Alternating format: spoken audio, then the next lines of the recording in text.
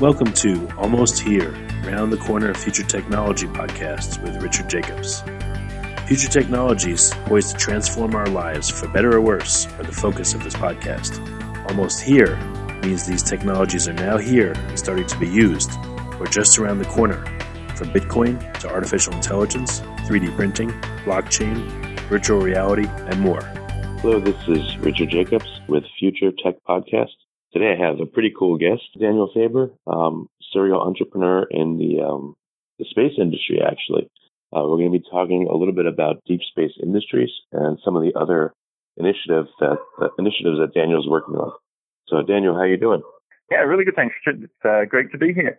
Yeah, thanks. So can you give listeners a little bit of your background to start? Yeah, sure. I've spent a couple of decades now working in the space industry. I decided when I was at university that it would be a good thing for the world to get people off Earth, address a number of existential risks, and probably have an interesting life at the same time. And being in Australia, there was no space agency and no big space company, so I decided that probably meant starting companies myself. And so I've started a few companies and had an interesting time and got a bit of a grasp of where the space industry is going. And it's an extremely exciting time to be in this industry right now. Yeah, you said you want to get people off Earth. Let's start with that. Why would you say that? It's kind of a strange thing to say. Yeah, I was looking at what I could do to be useful in the world, I guess, and because I could do math and I can integrate to infinity and end up with an extraordinarily large number. Existential risks seemed like, if not the most interesting and the most important things to investigate. And if there's a risk to humanity, no matter how small, that's worth considering. And I thought there are risks to humanity, and they are non-trivial. And so that's what I decided to spend my life looking at. And so if we can get people off Earth, then we address a number of existential risks, or at least reduce the risks considerably. And so that's sort of the base of my motivation. And then reducing that is how do you create a thriving civilization that is interplanetary and could support itself in case of worst case situations. And the only way that I could see that would really take off. I mean, the government does a great job of sending people to space for 6 months and bringing them back home again. But if we actually want people to stay there, I believe there has to be a profit incentive. And as soon as there's a profit incentive, it becomes inevitable. It becomes unstoppable. Companies will go out and they will try to make money, and they will create permanent jobs, and then people will start living there. And if you look at the Earth, where people are living in remote places and inhospitable places, and places that you might consider are terrible to live, even if they can also be visually inspiring, but the middle of the desert isn't a great place to live. But anywhere that there's a permanent job created, there are people living. And so this is the thing that I think will drive us to colonize the solar system, is just a perpetual creation of permanent jobs and an economy and an expansion in that manner. So what are some of the big risks you see facing humanity if we only stay on Earth? I mean, some of them are talked about, like meteorite strikes or things like that. Others are the grey goo of nanotechnology. There's a lot of situations that science fiction authors like to write about. Perhaps the explosion of artificial intelligence is one that is more on people's minds these days, and one that is actually hard to consider, that getting off Earth will be a big impediment to that risk. But there's a lot of things that it does address. And so, these are the doomsday scenarios for humanity and for civilization.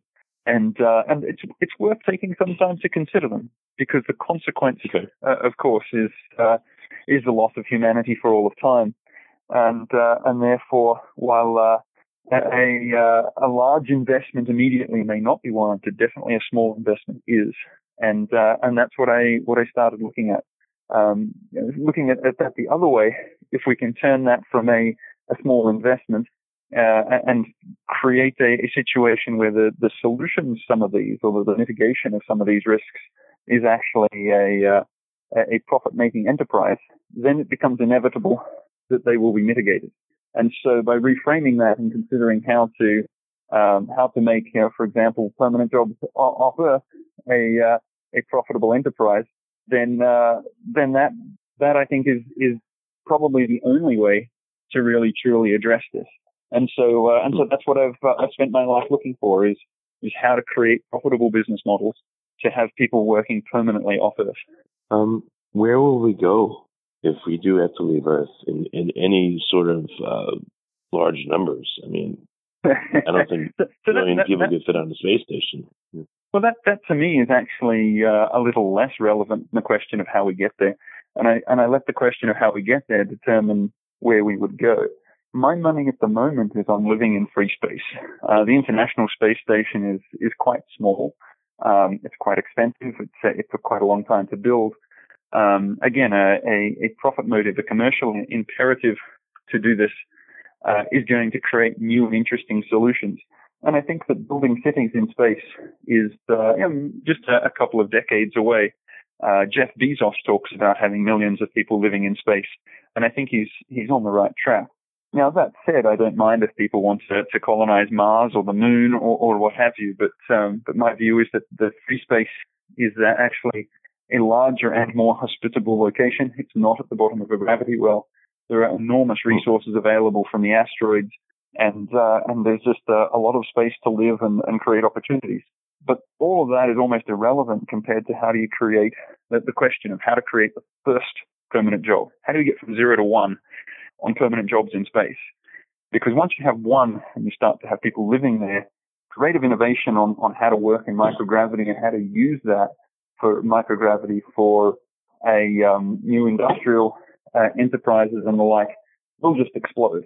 But we have to get to the point where we have somebody in space first. As soon as we have one person living in space and they're not expecting to come back, and if you were up there for 10 years, you would start fixing things that you didn't like. At the moment, the toilets on the International Space Station are terrible, absolutely terrible. I heard the whole place just stinks. Trust me, within a month, somebody who knows they're living there for 10 years, they will be tackling that problem and probably have it solved. You've just got to give them time to do it, the incentive to do it. Maybe we let them keep royalties, but I tell you, even that doesn't matter. If they know they're stuck there with a bad toilet for 10 years, their attention will go towards that. Their attention will go towards a lot of things that will help improve life in space. And almost immediately you start to see changes. It seems like the top things will be food and water, to live any length of time in space. How are we going to address those two issues? Because if Earth has a problem, where are we going to get those things from? Yeah, and as I've gone through my career, I started looking at technology as well. And my first jobs were building satellites in space. And I started working on some more advanced technologies that could address the kind of things that you're talking about. At the end of the day, I realized that none of that is relevant. What is relevant is how do you get the revenue to pay to keep someone in space. Everything else will take care of itself as people start to attack the various costs in order to create other businesses that are doing things like providing food and providing water. And so from a revenue perspective, you can ask, how are they going to earn money to justify keeping somebody up there? Because that's not going to be cheap to start with until we've done a lot more technology development. So how do we justify this enormous cost? You need to have something that generates reasonable revenue. And so that's why I got into the asteroid mining game, with looking at, could we extract material and bring that back to the Earth?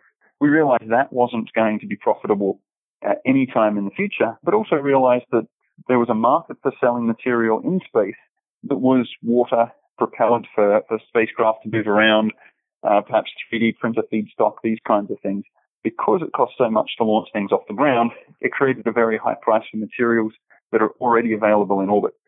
And so that was the basis for Deep Space Industries and the business model that we built as the goal once mining starts is to make a material available in Earth orbit. So you ask, where will we get the water and where will we get the food? I think we'll derive those from material that's already in the asteroids, which we can bring back to Earth orbit, where the first jobs, the first habitats are going to be created. Some of the companies that I've spoken to are ones that are going to be mining asteroids for materials. Where do you think, again, is going to be the major source of, simple stuff, water and food? and then eventually, we'll talk about the profit motive right after that. But. Yeah, sure. So I think the asteroids are the most prospective for the raw materials. You're not at the bottom of a gravity well. There's a lot of asteroids out there. They contain all the materials, water, hydrocarbons that we'd need to, for example, grow food, 3 different structures, fill them with air and water. The propellants to move around, everything like that is available in the asteroids and readily available. So that's why I also got into the asteroid mining business and started looking at that. The thing to realize from asteroid mining, the early market for the material is propellant. About 50% of everything that's launched from the ground is propellant. We spend about $5 to $10 billion a year is spent on launch vehicles around the world, which means that it's something like a $3.5 billion a year market for propellant in orbit. That's a nice market to start with. Yeah, that's crazy. All right, so you said water and hydrocarbons are available up there. Again, what about food? Where would that come from? Would we make it out of something else? I mean, I think we'll grow it. Yeah, I think we'll grow it. I think that we've already grown plants in zero gravity. We also know that zero gravity doesn't have to be, we don't have to commit ourselves to zero gravity. If you rotate a structure, you get a centripetal force that acts as gravity. And so you can grow things in a variable gravity field and you choose your own gravity.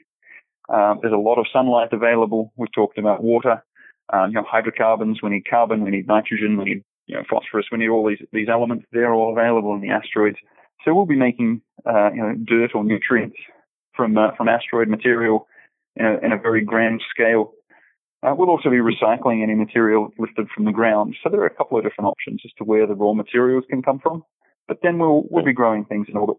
And what kind of structures will we need to live in free space? It sounds like that would be a much better alternative than trying to colonize, Mars or some other planet or moon or asteroid. So the structures, we need rotating habitats so that we can create a gravity field. There's one thing we've learned from the International Space Station. It's don't put people in microgravity for long periods of time. But it's very easy to create a rotating structure with, partial gravity or even a full gravity, at the periphery. And that means that all the technology we have on the ground will work quite easily in space, and we don't have to spend billions of dollars developing everything from microgravity environment, including the medical issues. So we need rotating habitats. I think that's going to come very, very soon. It's very easy to make those. And so all of this is going to fall into place. Once you have a rotating habitat and an incentive to reduce the input costs of launching food, people will immediately start to consider the highest density carbohydrate and protein production, and so we'll be looking at plants or perhaps bacteria cultures and the like that can produce those most effectively with the inputs of sunlight and nutrients that are available. I know I've seen various concepts for that. At the moment, none of those business cases close because there's no incentive from the government agencies that are now currently doing the largest human activities. There's no incentive from them to dramatically reduce the cost in any short amount of time. And so, we just haven't seen that activity. There's also a limit on the funds that are available to be spent on that kind of a thing. So again, the timing has to be right for the development of these, but I think that they will all develop rapidly once the incentive is there. Well, you said there has to be a profit motive, which makes total sense. Where do you think the largest profits are going to be had? Not necessarily, I guess we talk jobs and companies. So where do you think the largest profits are going to be had, and then what kind of jobs? I guess jobs supporting those companies. Yeah, so 20 years ago, I wrote down a list of all of the companies or all of the industries that I thought could generate sufficient revenues to support a permanent job in orbit, or more than one, and would have a requirement for somebody in orbit. And I only came up with a list of 3. Because communications and remote sensing, which are the 2 exports of the space industry at the moment, they're both handled by robots. So they were off the list. But I could see that space-based solar power, tourism, and mining were the 3 that could likely do this. having done the math, if you want to build a power station in space, you really need to have material mined from an asteroid or elsewhere rather than launched from the ground. Otherwise, the economics doesn't work. So that left tourism and mining, which is why I went down the path of mining. Now having realized that the early mining is going to be run by robots anyway, and that the market is in space, not on the ground, so it's not creating a new export market. I think that the folks working on tourism will probably have the pleasure of creating that first job, and it's going to be the janitor, the electrician, the plumber, the guy who keeps the lights on. But he's also going to have to bake the bread and roll out the red carpet and teach the tourists how to handle themselves in a rotating spacecraft or a microgravity environment. And he's going to have to be the host of that station. And that one very talented guy is going to have that first permanent job in space. But there's a couple of other options that have risen in the meantime.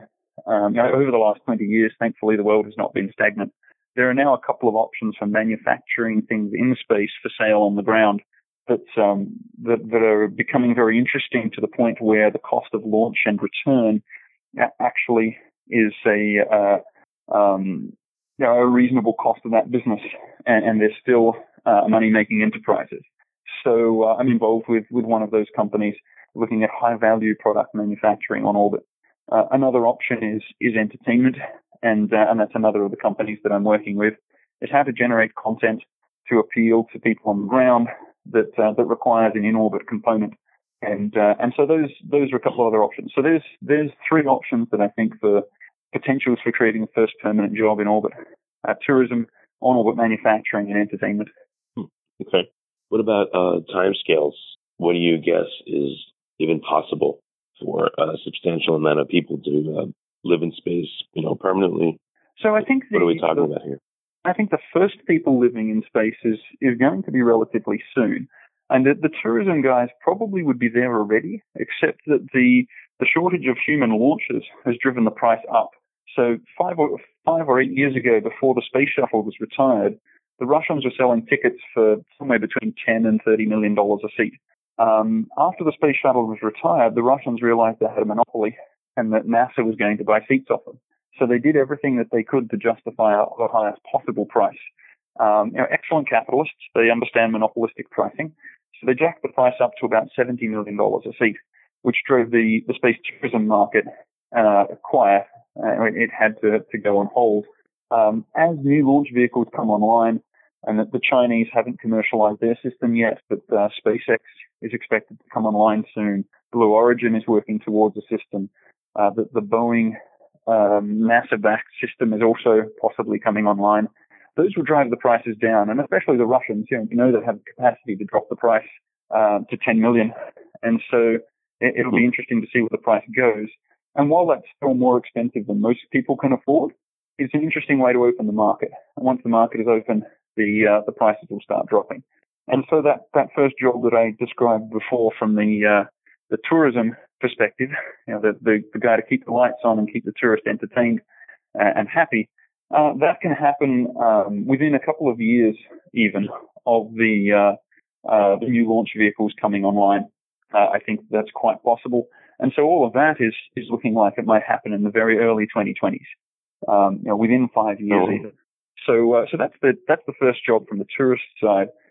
From these other directions, entertainment and on-orbit manufacturing, I think a similar timeline is possible. Now, this is before the asteroid mining is likely to start returning significant quantities of material. And so everything is going to have to be lifted from the ground. It's going to be expensive. And those business models will, they'll become, you could consider they'll become more profitable, or the prices will drop dramatically as on-orbit material becomes available, as some of the other technology advances that we see become more mature, like satellite servicing and 3D printing, immortal spacecraft, mega constellations of small satellites. A lot of these things are going to contribute to lowering the cost of doing operations in Earth orbit.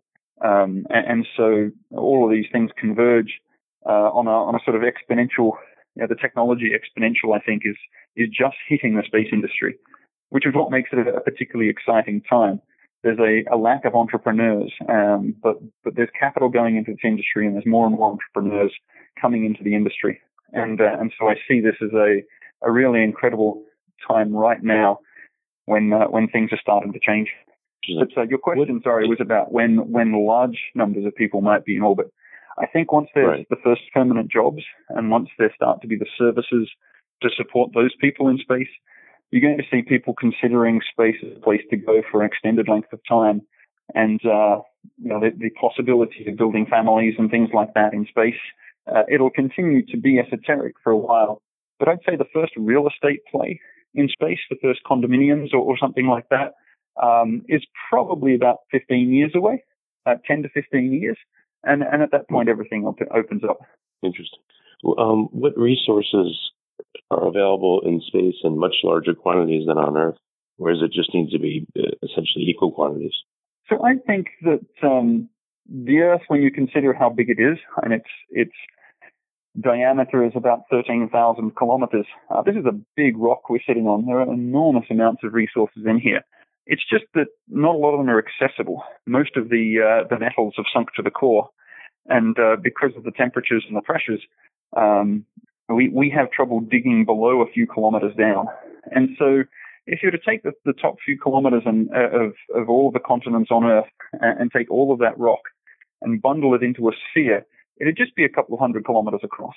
When we look at the near-Earth asteroids, we actually have more material than that available in the asteroids that have wandered into orbits that are somewhat close to Earth. When you get out to the main belt asteroids, there's 1 million times as much material.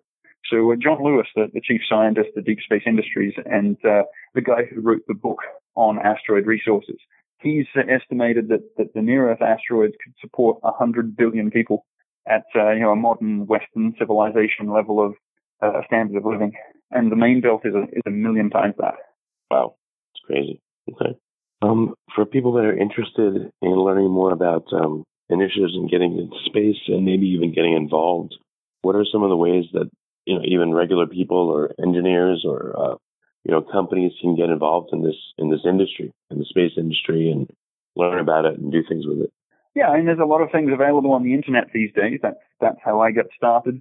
There was definitely no courses at university when I was there that could teach me anything about the space industry. Australia just didn't have very much.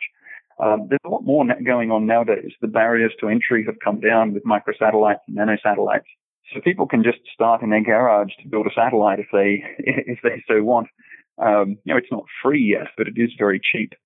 So there are ways for technical people just to pick up a soldering iron and get started almost. But there's also a lot of, I mentioned the biggest shortage is entrepreneurs, and there's a lot of opportunity. So for entrepreneurs, familiarize yourself with the space, and for budding entrepreneurs, find entrepreneurial companies to join to learn about what's happening. And at the moment, I'm looking for interns. I'm looking for people to join me in a couple of startups, and I think that's prevalent across the space industry. That people are looking for talent. So it's a good time to join the industry now. There's a lot of opportunities. Very good. Okay, and then to contact you, if you're willing, what are some ways that people or companies can contact you and just start a dialogue about this? Yeah, sure. I mean, my name is Daniel Faber. I'm on LinkedIn. My contact details are there, and anyone who's persistent enough can track me down. All of the tricks of getting someone's attention online apply, and you should be able to get through to me. I'm on Facebook under the name Heliocentric, and that's another way to reach me. And perhaps you can put a link to some of my online profiles on your website under this podcast. Okay. Well, very good. Well, thanks for coming on the podcast. I really appreciate your time. Hey, I've really enjoyed this, and I hope that it all goes well and gets to air, and I hope that it might even attract some more entrepreneurs into the industry. You have been listening to Almost Here, Around the Corner of Future Technology podcast with Richard Jacobs. Subscribe to this podcast, post a review to discover more future technologies that are poised to transform our lives for better or worse, such as Bitcoin, artificial intelligence, 3D printing, blockchain, virtual reality, and more.